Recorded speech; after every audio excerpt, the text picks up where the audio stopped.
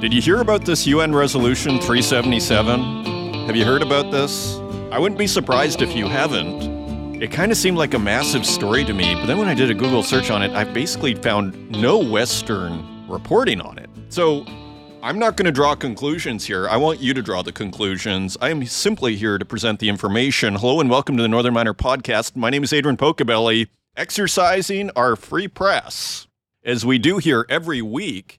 And to Democracy Now!'s credit, and that is actually a Western source where I did discover it, and Democracy Now!, also known as the War and Peace Report, is basically what I would consider it's kind of like the PBS NewsHour, but with anchor Amy Goodman, who's been there for at least 20 years. It's kind of like the PBS NewsHour, but I'd argue with more urgency.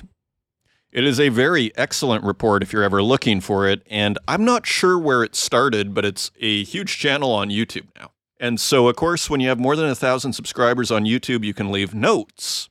And this is where I discovered this story, and let me just share it with you here quickly, because as we know, geopolitics is inextricably linked with what we do here. And when you start to think about this story, I want you to think about this story that I'm about to share with you in the context of the gold price. And again, I'm not drawing conclusions here. I am simply trying to present you with the information and let you do with it what you will. So here's the note I came across. Democracy Now! 22 hours ago. The UN General Assembly will hold a special session Tuesday after Egypt and Mauritania invoked Resolution 377, known as Uniting for Peace. The move came in response to the U.S. on Friday, again vetoing a UN Security Council resolution calling for an urgent ceasefire in Gaza. Resolution 377 is designed to be deployed when the Security Council fails to, quote, exercise its primary responsibility for the maintenance of international peace and security, end quote. So that left me with a bunch of questions still. What is UN Resolution 377? What is this Uniting for Peace resolution that Democracy Now!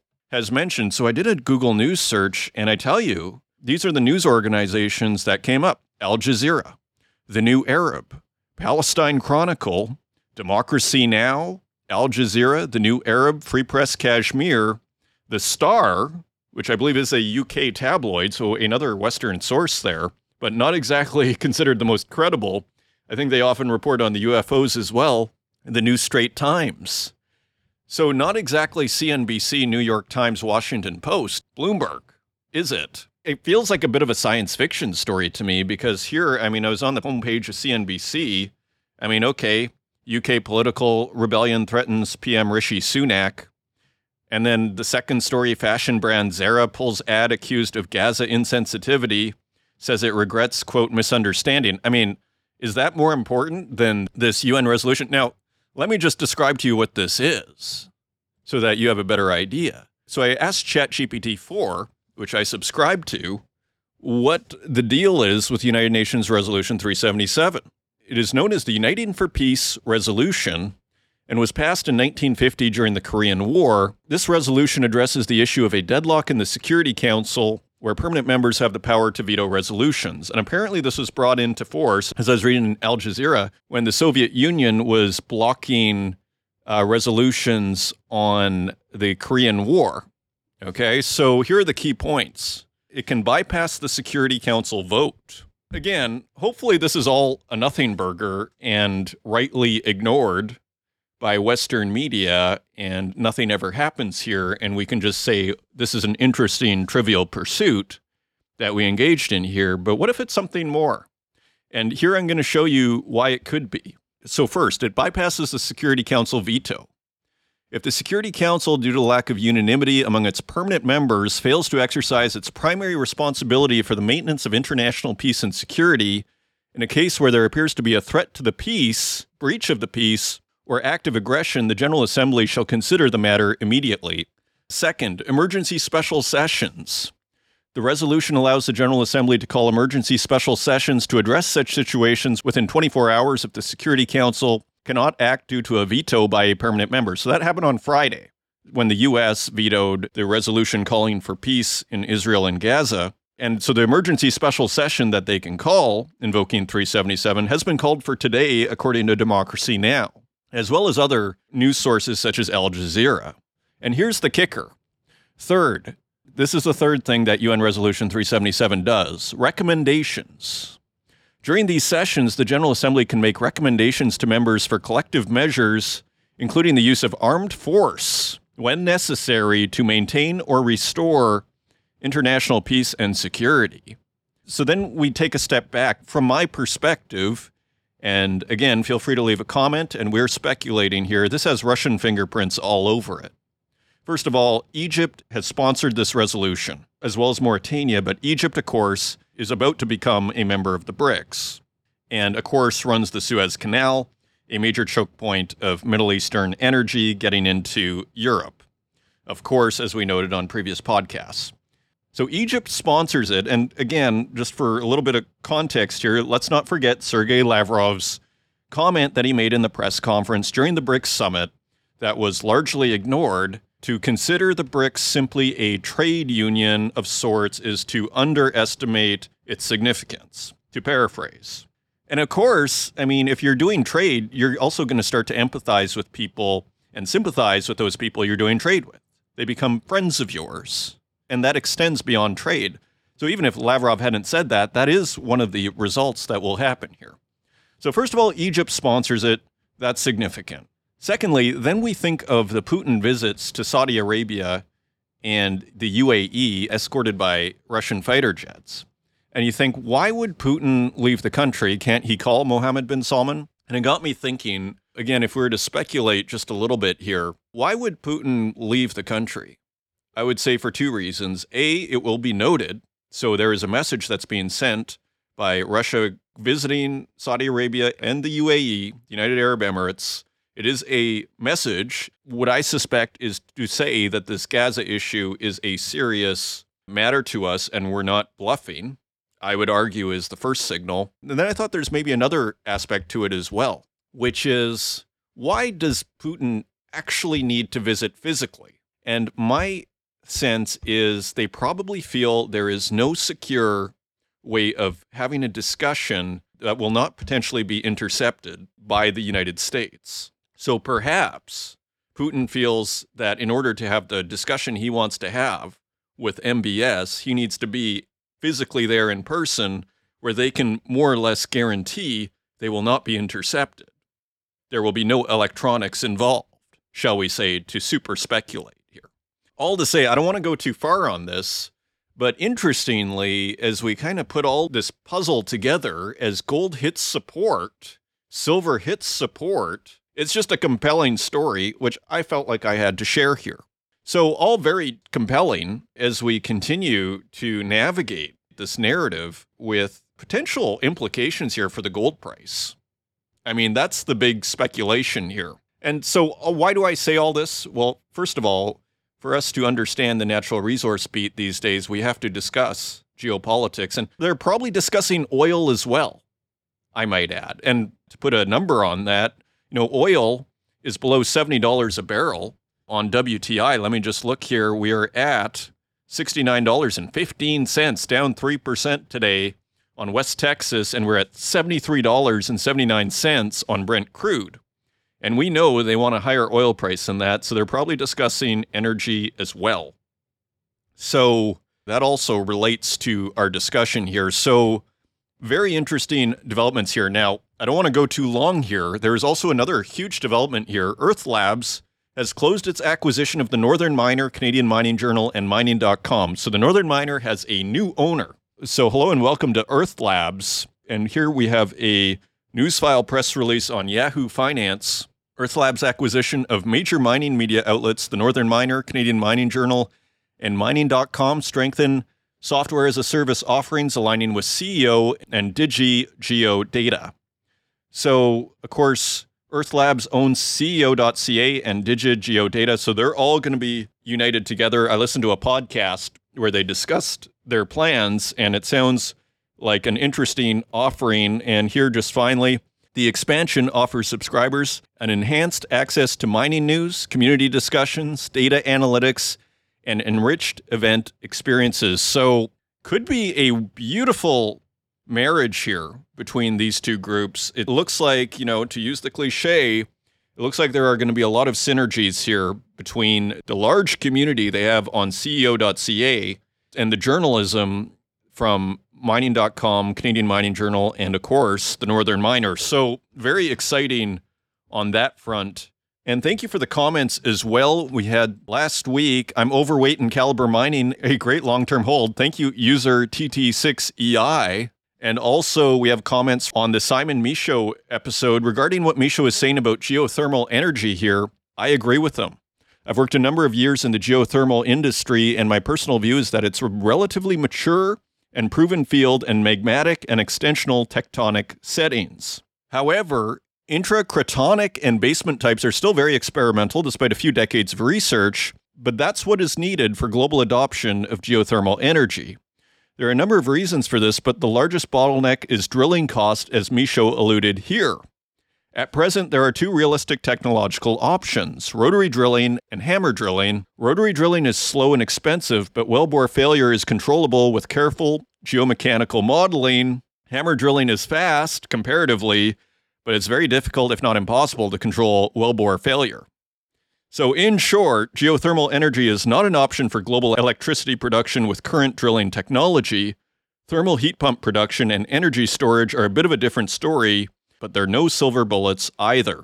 So thank you for the technical response here from Pelliher, because, I haven't heard anybody really been discussing too much geothermal in, frankly, a decade. Maybe 2014, 2015 is the last time geothermal seemed to be a thing, if I recall correctly. So very interesting to hear a very technical response here from Pelliher. And there's another one from Devin Newstead, 5513, on geothermal. Can the generator be on a boring machine, then stepped up to high voltage and transmitted to the surface by cable? So not sure on that one. And another comment here, X large to fat. The best army has hybrid diesel electric tanks. Abrams X. Okay, so very interesting. Thank you for the comments, and they are much appreciated. And I will continue to read them here, so do leave them if you want to join the conversation here on the Northern Miner podcast. We have a wonderful episode here ahead of us with Michele Ashby of Ashby Consulting Enterprises. She discusses the progress that is being made with women on boards, with specific reference to the mining sector, where Michele has been on, I think, 8 boards, she was saying, in the mining sector. She gives wonderful advice on if you want to be on a board, how to do it, the nature of boards, what is a board, how does the board relate to the CEO, how should they relate together? It is a wonderful discussion. She is a very good speaker, a very engaging speaker. I am very thrilled to have her here and look forward to having her back. So a fascinating show here, and the news stories as well. There's concerns that we won't have enough copper now in 2024. Very interesting. We'll get into all that. If you want to find us online, you can find us at northernminer.com. Find us on Twitter at Northern Miner, and on Instagram at The Northern Miner, and on Facebook, LinkedIn, and YouTube, where we also host these podcasts, and wherever podcasts are available, including Spotify, Stitcher, Apple Podcasts, and SoundCloud. And with that, let's turn to the news. And turning to the website, the world's copper supply is suddenly looking scarce. This is Bloomberg News via mining.com. A forecast surplus of copper going into 2024 has suddenly all but disappeared. The next couple of years were supposed to be a time of plenty for copper, thanks to a series of big new projects starting up around the world. The expectation across most of the industry was for a comfortable surplus before the market tightens again later this decade, when surging demand for electric vehicles and renewable energy infrastructure is expected to collide with the lack of new mines. Instead, the mining industry has highlighted how vulnerable supply can be. Whether due to political and social opposition, the difficulty of developing new operations, or simply the day-to-day challenge of pulling rocks up from deep beneath the earth. And I think that's actually a very important point that really gets to the core of this issue. It's the day-to-day challenge of pulling rocks up from deep beneath the earth. And there's nothing certain in that business, is there? And a whole bunch of things can go wrong. As many people say, mining is a difficult business. So if we're planning for optimal outcomes, you're probably going to be disappointed. Let's continue here. In the past 2 weeks, one of the world's biggest copper mines was ordered to close in the face of fierce public protests. while a slew of operational setbacks has forced one of the leading miners to slash its production forecasts. The sudden removal of around 600,000 tons of expected supply would move the market from a large expected surplus into balance, or even a deficit, analysts say. And it's also a major warning for the future. Copper is an essential metal needed to decarbonize the global economy, which means mining companies will play a key role in facilitating the shift to green energy. And on that point, back to the appearance of Robert Friedland at the Canadian Mining Symposium in London, he was mentioning the importance of copper in war. And there is a lot of copper and nickel that is used in war, as well as aluminum, as well as rare earths, right? So again, if we're just factoring electric vehicles into the equation, how do they even factor in the war aspect of this? And, there's no compromising when it comes to war. You simply need the metal, and you will pay whatever you need to pay to get the weapons you need, one would think. So, not even mentioned here. Continuing on, while the public reaction to the supply disruptions has so far been muted, and we are below $4 a pound copper still, $3.77 last I checked, amidst ongoing worries about China's property sector, any sign of demand recovery would hit a tight market. Last week, Panama's government formally ordered First Quantum Minerals to end all operations at its $10 billion copper mine in the country. The order followed weeks of protests and political wrangling that came to a head when the country's Supreme Court invalidated the law that underpinned its mining license. The giant Cobre Panama can produce about 400,000 tons of copper a year. They mentioned 600,000 tons being removed from supply, so Cobre Panama is a big deal. As the market was digesting the news that one of the biggest mines was closing, at least for now, Anglo American delivered its own production bombshell on Friday with the announcements that it will slash production from its flagship copper business in South America. While problems at its platinum and iron ore mines in South Africa were well publicized, the copper cuts caught investors off guard, sending the company's shares plunging by 19%. Anglo has reduced its copper production target for next year by about 200,000 tons, essentially removing the equivalent of a large copper mine from global supply. Production will fall even further in 2025. Back to this idea, pulling rocks out of the ground is not a simple business, is it?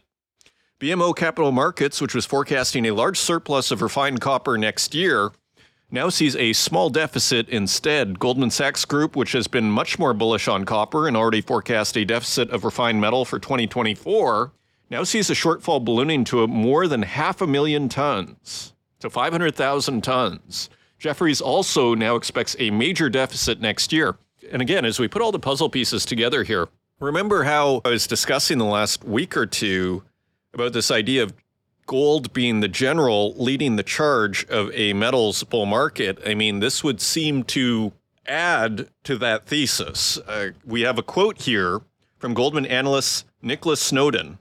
Quote, "The supply cuts reinforce our view that the copper market is entering a period of much clearer tightening." And you do wonder, with Jeff Currie leaving Goldman Sachs, if he was forced out with his super bullish commodities call that didn't quite pan out, is that the reason why? The expectation for a looser market in the near term has weighed on prices for much of this year, leaving copper drifting sideways. In early October, the International Copper Study Group said it expects a surplus of 467,000 tons next year, its largest forecast for a glut since 2014. Live copper inventories on the London Metal Exchange has surged since mid-year to a 2-year high, but have now retreated for 3 straight weeks. So we will start checking in on that in the coming weeks here. And here's a quote from Jefferies. Quote, "Disruptions have significantly increased and a market deficit is now increasingly likely.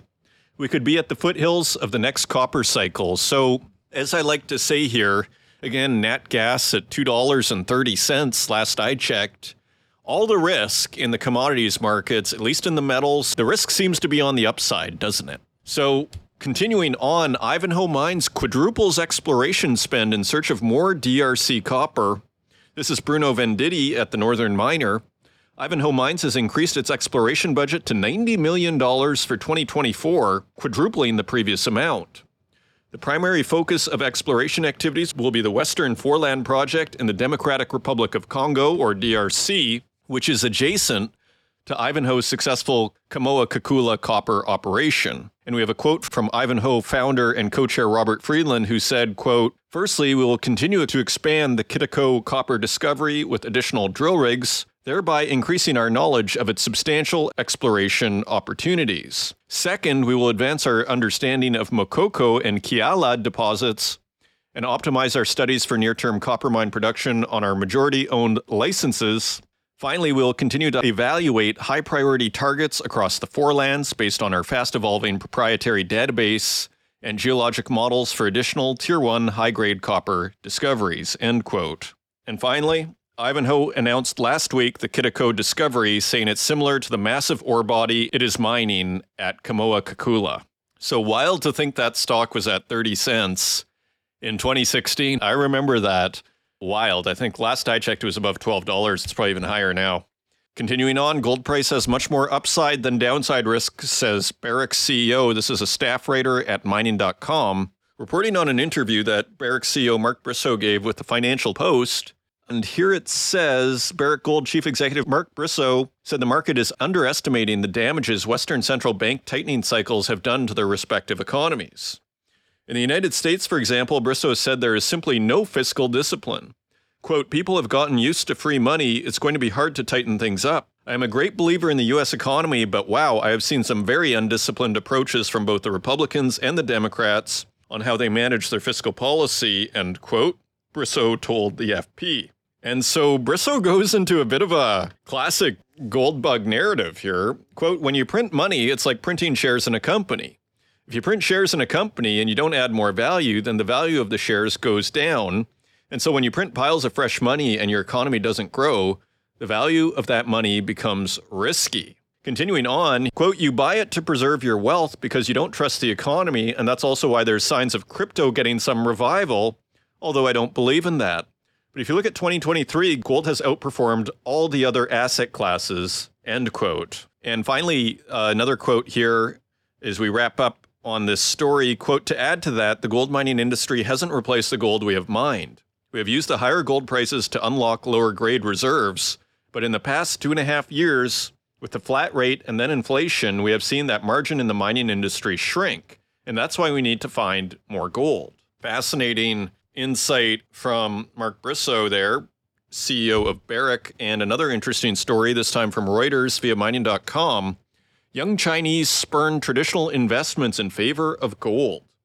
Gold buyers in China are getting younger as a property market downturn, weakening stocks and currency, and low bank deposit interest rates have left them dwindling options to save for rainy days in a sputtering economy. The trend underscores heightening uncertainty about growth prospects in the world's second largest economy, which has not recovered from COVID-19 lockdowns as fast as consumers and job hunters had expected. And we have a quote from Linda Liu, 26, who works for a pharmaceuticals company in Beijing and worries about job stability. Quote, "The employment market has not been very good. Buying gold makes me feel better. I want gold jewelry instead of diamonds for my wedding." Don't tell that to the diamond market, which is hoping they have seen a bottom there and is definitely struggling. And finally, on this story, China is the world's top buyer of physical gold, and analysts say this year it has become an increasingly important driver behind a rally in global spot gold prices, which hit all-time highs on Monday. Analysts expect Chinese demand for the safe haven metal to remain high as economic growth grinds lower in coming years and foreign investment outflows weigh on the yuan, while the property market is still looking for a bottom. And finally, Jack Roizen, managing director of consulting at Digital Luxury Group in Shanghai, said, quote, "Incomes are not really appreciating, real estate is not really appreciating, the stock market is not really appreciating. Gold is a little bit of a unicorn in this environment," end quote. And it harkens back to the interview I did with Cam Curry last week on how the gold price itself will help create the narrative that is needed in the gold market to rise further. And here we're starting to see inklings of that in this quote from the managing director of consulting at Digital Luxury Group in Shanghai. And just a few headlines here. China's CMOC says geopolitics helped drive Australia's sale, Bloomberg News via mining.com. Just a couple of lines here. Chinese copper and cobalt miner CMOC Group, which sold a controlling stake in its North Park mines in Australia earlier this week, said a changing geopolitical situation was one of the reasons for the divestment. A media representative for the company confirming comments made by a CMOC official to local media on the sale, said those shifts and a challenging outlook meant it was unlikely to expand its operations in Australia, which ultimately limited future synergies. And we have an analyst from Bloomberg Intelligence, Grant Spohr, who said, quote, Western governments have woken up to the risks that their supply chains of critical minerals could be cut off or severely squeezed if China dominates supply. That means a tougher market for further acquisitions, end quote. Very interesting. And finally, global mining stars due at third annual Saudi Green Metals Conference. And this is Colin McClelland at the Northern Miner. Saudi Arabia seeks to funnel more petrodollars to battery metal projects with an all-star lineup at its third annual Future Minerals Forum in January. Leaders of the world's largest mining companies are due to attend the January 9th to 11th conference in Riyadh, the capital. Dominic Barton of Rio Tinto, Mark Bristow of Barrick Gold, Robert Friedland of Ivanhoe Electric, and Eduardo Bartolomeo of Vale, and Stuart Chambers of Anglo American. So some major heavy hitters appearing in Saudi Arabia, and here's a quote from Khalid Al-Mudayfer, Vice Minister for Mining Affairs, who said, "One is to build cooperation with the various international companies in the world to enhance the methods of discovery and production of new minerals and manufacturing. Another is the ministerial meetings to enhance collaboration between ministers of the world." So very interesting developments in Riyadh. And finally, U.S. House approves Russian uranium import ban. This is Bloomberg News. So right after our headline here last week that we were commenting on at COP28 with nations vowing to triple their nuclear energy usage by 2050, the U.S. House voted Monday to approve legislation that would bar the importation of enriched Russian uranium, sending the measure to the Senate where it has support but limited time for passage this year. The Prohibiting Russian Uranium Imports Act, which was approved by voice vote, would bar uranium imports 90 days after enactment while allowing a temporary waiver until January 2028. Those are your news stories. Now, let's take a look at metal prices.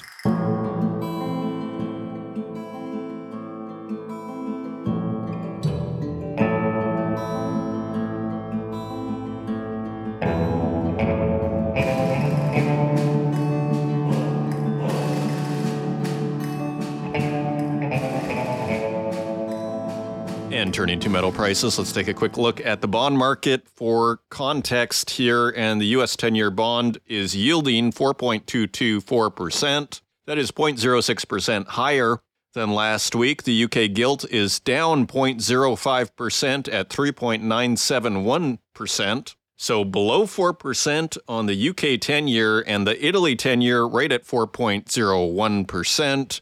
And that is 0.06% higher than last week. So not much movement in the bond market. Italy and US edge a little higher, while the UK edges a little lower. Turning to precious metals, gold is trading at $1,996.70 per ounce. That is $40 lower than last week and back below $2,000. Silver is trading at $23.04 per ounce. That is $1.47 lower than last week. Platinum is trading at $912.22 per ounce. That is $4 lower than last week. And palladium is also lower at $959.54 per ounce. That is $14 lower than last week. Turning to industrial metals, copper is trading at $3.78 per pound. That is 4 cents lower than last week. Iron ore is trading at $135.16 per metric ton. That is $5 higher than last week. Aluminum is 3 cents lower at 96 cents per pound. Lead is 5 cents lower at 90 cents per pound. Nickel is also lower at $7.53 per pound. That is 11 cents lower than last week. Tin is higher at $11.14 per pound. That is 37 cents higher than last week. Cobalt is lower at $14.50 per pound. That is 66 cents lower than last week. Lithium is at $13.73 per kilogram. That is $2 lower than last week. And uranium continues to edge higher at $81.45 per pound. That is 45 cents higher than last week. And zinc edges a little lower at $1.09 per pound. That is 2 cents lower than last week. It appears precious metals are lower Industrial metals are generally lower, showing a little bit of recession concern, if I had to interpret, with individual markets like iron ore, tin, and uranium edging higher, likely due to fundamentals to those markets. So interesting moves there. Again, nickel at $7.53 per pound, and lithium at $13 is a definite standout. And those are your metal prices.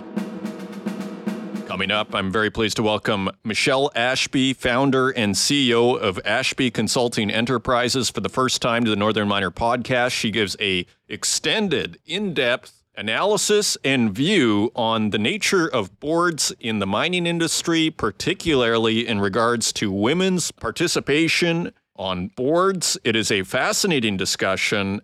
If you are interested in becoming a part of boards, Michele gives a user's guide on how you might begin to achieve that. I hope you enjoy this fascinating interview, and I will see you on the other side.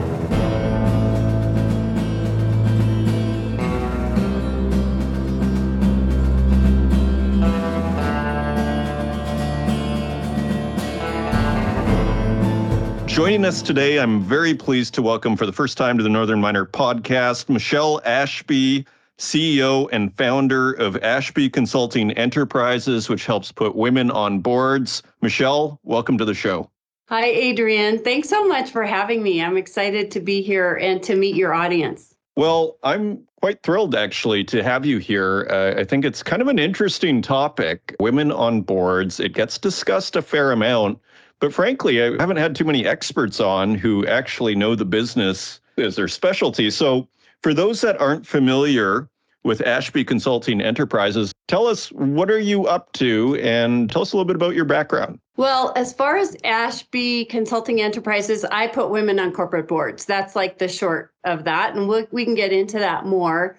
And my background really comes from this particular sector that you're addressing in your podcast. My background's in finance and mining, so I was a mining analyst early in my career, and then I actually started and ran the Denver Gold Group, which many people in the mining industry are familiar with, for 18 years, and built that into an institution, and then left there in 2005, which is when I was invited to my first board of directors with Rob McEwen. And subsequently, I had another business and did more investment conferences for the mining sector globally in Africa, the Middle East, and Asia, working with the large European and United Kingdom banks, which was a very successful business. It's always good to bring capital to the mining industry. You know what I mean? Indeed, they sure need it sometimes. We really are hungry for that. But I've sat on a number of mining boards subsequently.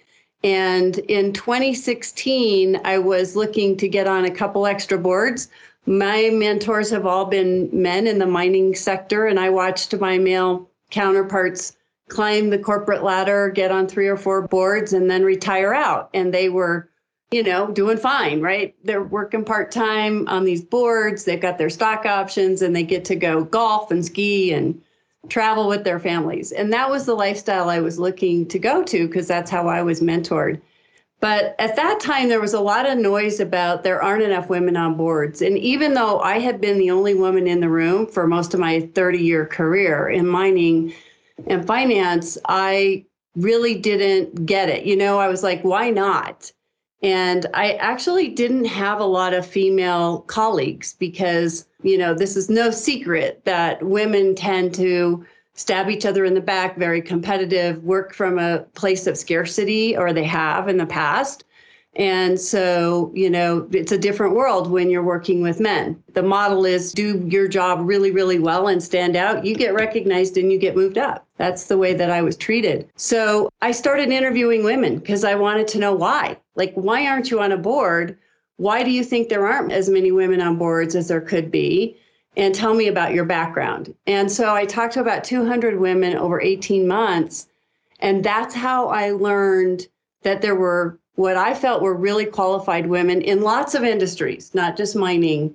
And yet they didn't know how to get on boards, and they didn't know what it was like in the boardroom. They had not been exposed to that part of it. So that kind of started my journey on exploration. Because I'm an analyst, I was like, okay, so what's out there for women only, And there was very little. In the United States, we had Kellogg and Harvard programs, but you had to be the CEO of a company that was pretty sizable even to apply, which left out 99% of us. I know in Canada, they have the ICD program for men and women together. In the US, we didn't have a specific board training program until later on with NACD. But that was the impetus for me to start a curriculum, build a curriculum specifically for women who wanted to be in those leadership roles. Like, this is not for everybody, right? And at the same time, I saw this incredible value that could be brought to the table, and we were missing out, right? Well, that's totally fascinating what you're saying. And I really like how you approached the issue, which is interviewing 200 women.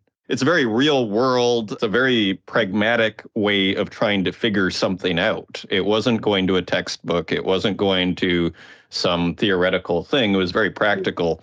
So tell me then, again, you have background in mining. And this is a mining show, so maybe we'll kind of zero in a little bit, but we don't need to zero in too much. So tell me, as far as you understand now, then, what is the state of women on boards in, say, the mining industry? And what is the outlook as well?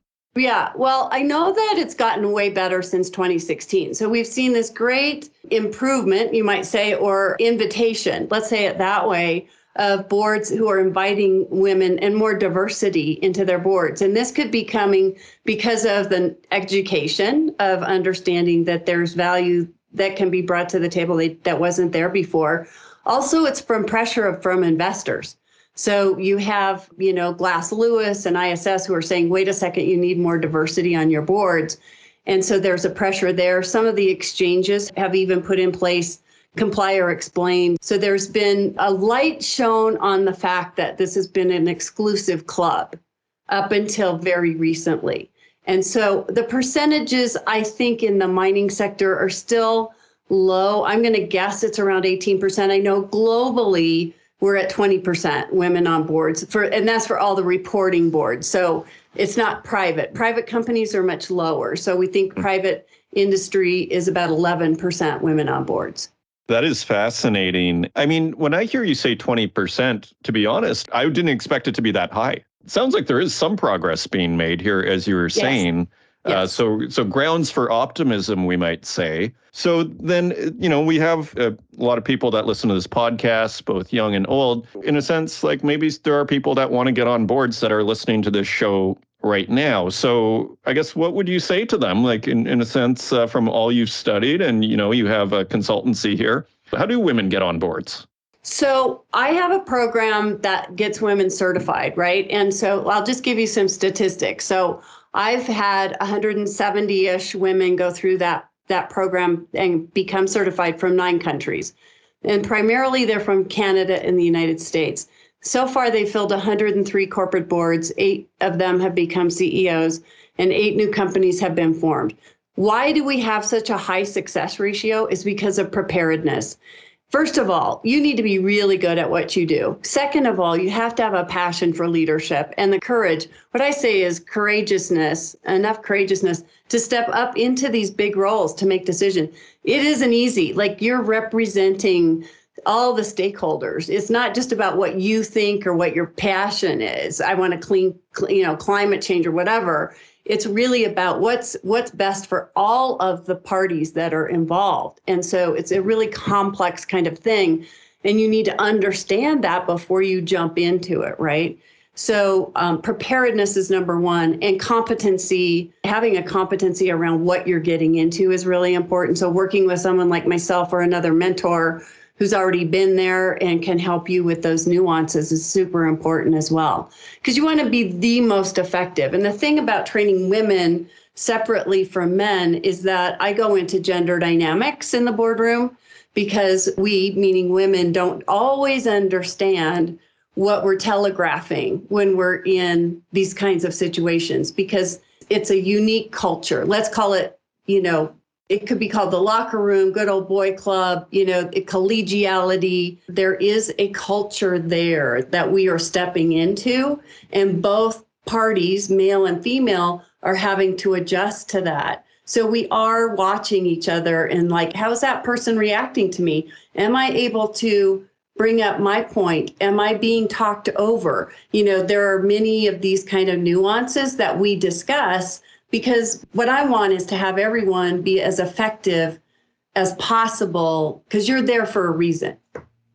This is so interesting. Like, maybe another way of kind of phrasing it or parsing it out is, you can have your competency, say, if it's mining in, let's just say for the sake of argument, geology.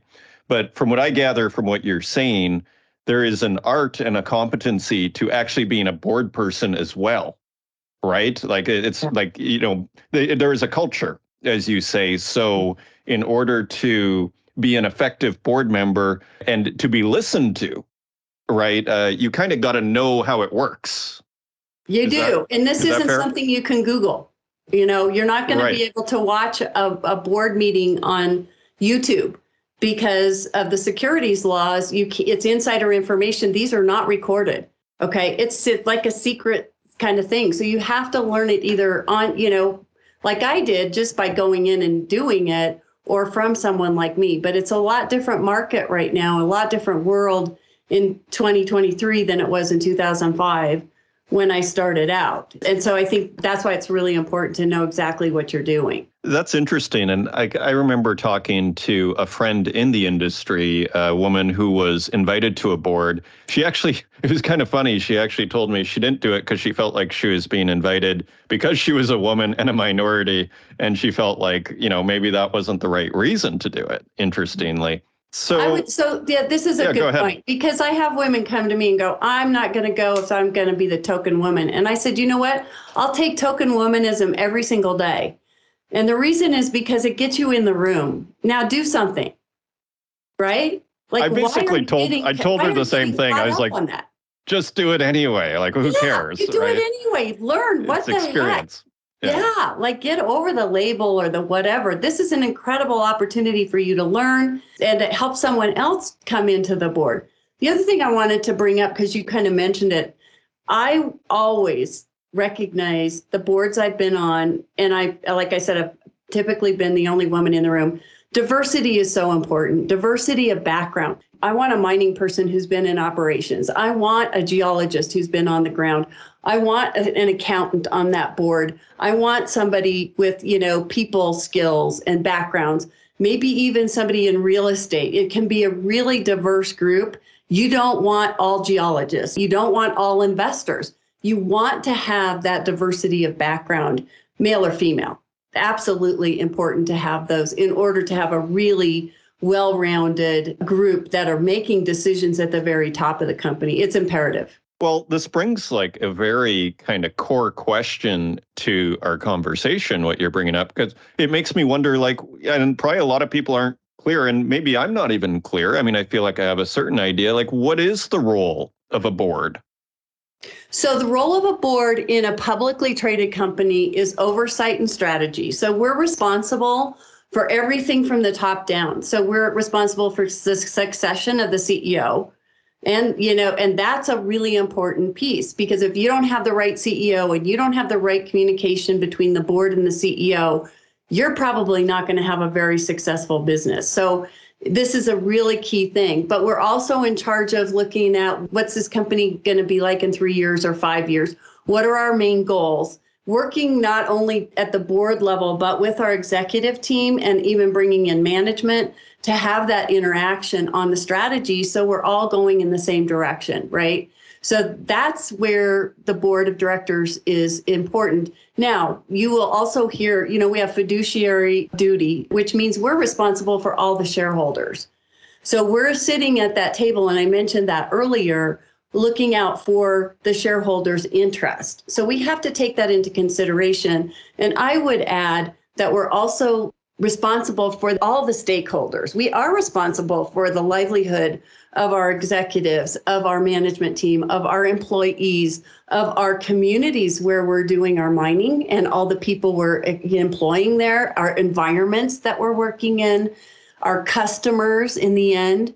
And I think there's also a responsibility to the industry to represent as mining companies who are responsibly doing our job in our extractions. Okay, and just very briefly, if possible, like where does the job of the kind of the CEO and the team kind of stop and the board begin? Like if the CEO wants to go in a certain direction, does he or she have to get the board to approve it?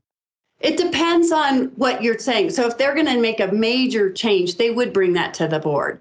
That would be something that would be a conversation with the board of directors. And if it entails, like with certain companies, there are also thresholds that are financial. So if it's a decision that's over a $25 million decision, it has to be approved by the board, right? But you want the board to be aware of any major changes that are going to be happening because, again, we have fiduciary responsibility. So if we have a CEO who's running Maverick all over the place, being a cowboy or cowgirl, and doing whatever the heck they want to with budgets and people and, properties and all that kind of stuff. That's not good fiduciary duty. We are not taking care of business the way we need to be. And just quickly, that does happen, I assume. Yeah. Yes, okay. Just out of curiosity, I'm not an expert on boards here, so I have some simple questions sometimes. Okay, so let's say you're ambitious and you get the opportunity, which is probably half the battle, to get on a board. Let's say you're a woman, you get on a board. So, I mean, do you have any tips? Obviously, you're a consultant for this, so I don't want you to spill all the beans, but what should women do once they're on a board? There's lots of beans in there, so I can share some and not lose all the, give it all away. But you know what? I think, again, the thing is, if you're prepared and you've talked to people, you're good to go. But, I can tell you that both men and women that I've seen join boards as new members, they usually are very quiet the first two meetings. And the reason is that they're trying to, listen, get the sense of what's going on, but be prepared to speak because, the chair of the board will introduce you to the board and they may ask you to introduce yourself. And at the end of the meeting, they may ask you for your observations of the meeting that you just participated in. So, for instance, in my case, I just joined a board last year. That first meeting, I was taking notes. I was making, following along. And sure enough, at the end of the meeting, they asked me what I thought. And I was able to go back and say, when you brought up this point, I, recognized and I was able to really go through it. And the response was, wow, we've been waiting for you to show up, so. Yeah. So you want to be astute and participate and ask good questions. So what the other thing is, it's, you're new to this. The river's been running. You're stepping into it where it had, it has something coming, but it has some things that are downstream and you don't know all that history. And so it's not about sitting there and judging and saying, well, didn't you try this? And it's really about asking those more meaningful questions, in regards to, I'm sure you've thought of this, or is this something that has been tried in the past? And can you share with me what happened there and how did that work out? But prior to your board meeting, you also want to have some one-on-ones, first of all, with the chair and any committees that you're going to be joining, because usually they'll ask you to join a certain, either one or two committees before. So you could talk to the chair of those committees in advance and become more familiarized. The more you have conversations with other directors and the CEO, the more familiar you'll be with things when you get in that first meeting. Okay, excellent. So you have been on mining boards, correct? I have. I'm on, I think, my 8th now. Okay, so you've seen a few. This is great. So you have a certain expertise. So overall, is it possible to generalize and say what kind of changes you would like to see? Or another way of framing this question is what is going right with, if you were to generalize on boards, and what is maybe not going so well on boards? Is that a question that's answerable from your perspective? I think it is. I mean, I've been fortunate, I think, to be on boards that are very engaged, so everyone is very interested in the outcome for the company. And here's one thing I highly recommend: have a strategic meeting every year.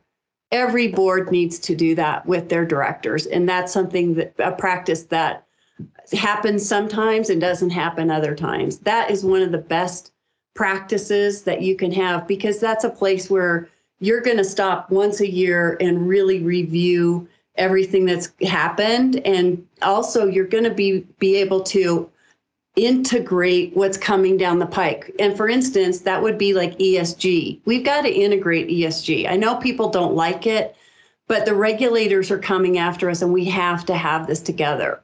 So that strategic meeting gives us an opportunity to integrate that. The other one is AI. Like, how many mining companies are really talking about AI other than the application on the mine site? And we need to talk about AI as far as, our cybersecurity, and are our employees using it? How are they using it? Is it affecting the quality of any information that we're dispensing to the marketplace? There's so many questions around that. So that's where I feel like we can improve.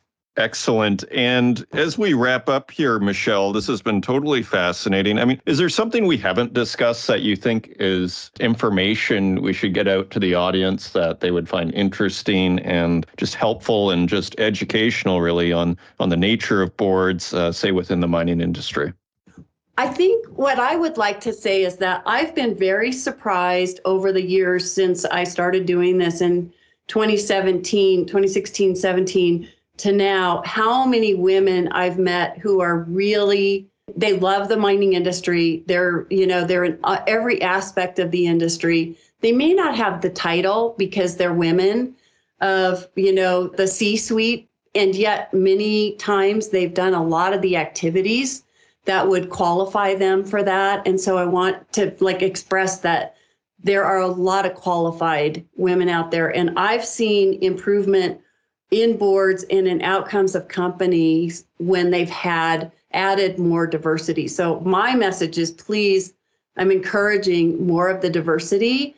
And like I said, my mentors were men and are men and friends of mine. And I love the mining sector, and I can speak the speak and go into those meetings and do what I love, which is let's do some problem solving together. And that's the thing. I always felt neutral. I never felt like there was any difference. We were all there for the same reason, to solve this issue that we had on the table at that moment. And that's what I want other people to feel, men and women. Okay, excellent. And one final question here that I want to sneak in here. What kind of practical advice do you have, say, for women who are moving up, and maybe men as well, but this is focused on women? Like, what advice do you have for people that say, let's say they have that ambition, they feel like they can do it, or maybe might be able to do it?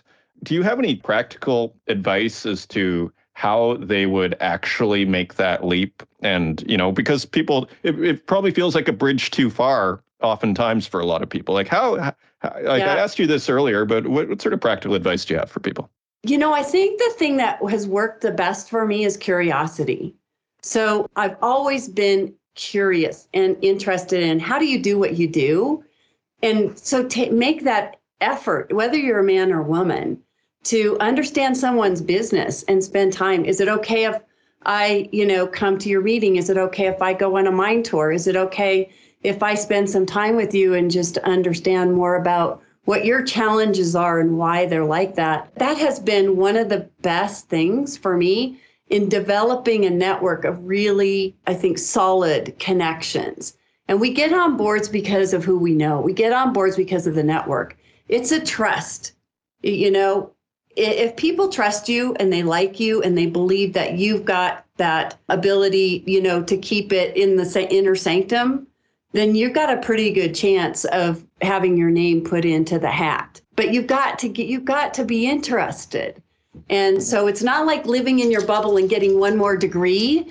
Oh, I could need another MBA or all that kind of stuff. Spend all that time having coffees, lunches, and dinners with as many people in the industry, and just ask them who they are, what they do, what they love, where they've been. I mean, mining people are some of the most interesting people in the world. They've been everywhere and they have amazing stories. I could sit at those dinners for hours and listen to people talk about, building the mines for De Beers in Africa or whatever it is. I mean, these are fascinating people. So I think that's like my number one thing. that I would recommend.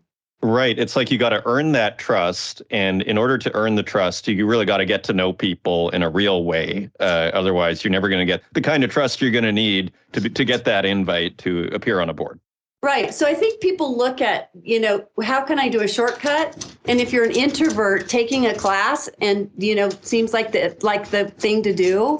Whereas actually putting yourself out there and sitting down and talking to all these people who start out as strangers, that might take 2 or 3 years to develop or even longer. Seems like, maybe not so much. But I'm telling you, that's going to be the investment that's really going to pay off. Excellent. Michele Ashby, CEO and founder of Ashby Consulting Enterprise. Thank you for joining us on the Northern Miner podcast. Thank you for having me. This has been a really great conversation. Indeed. I hope we can catch up on this in a few months and just hear an update. If you have any, do let us know. I will. Thank you once again to Michele Ashby, founder and CEO of Ashby Consulting Enterprises, for joining us and sharing her insights on the composition of boards in the mining industry and the strategies that could be employed to get on those boards. Just fascinating. Looking forward to hearing more updates on that. And thank you, dear listener, for joining us once again this week. We have George McLeod coming up next week on geopolitics, so a big picture view of natural resources in our greater world, which will be fascinating, I'm sure. If you want to help out the podcast, please leave us a review in the Apple Podcast directory, share it with your friends, and until next week, take care.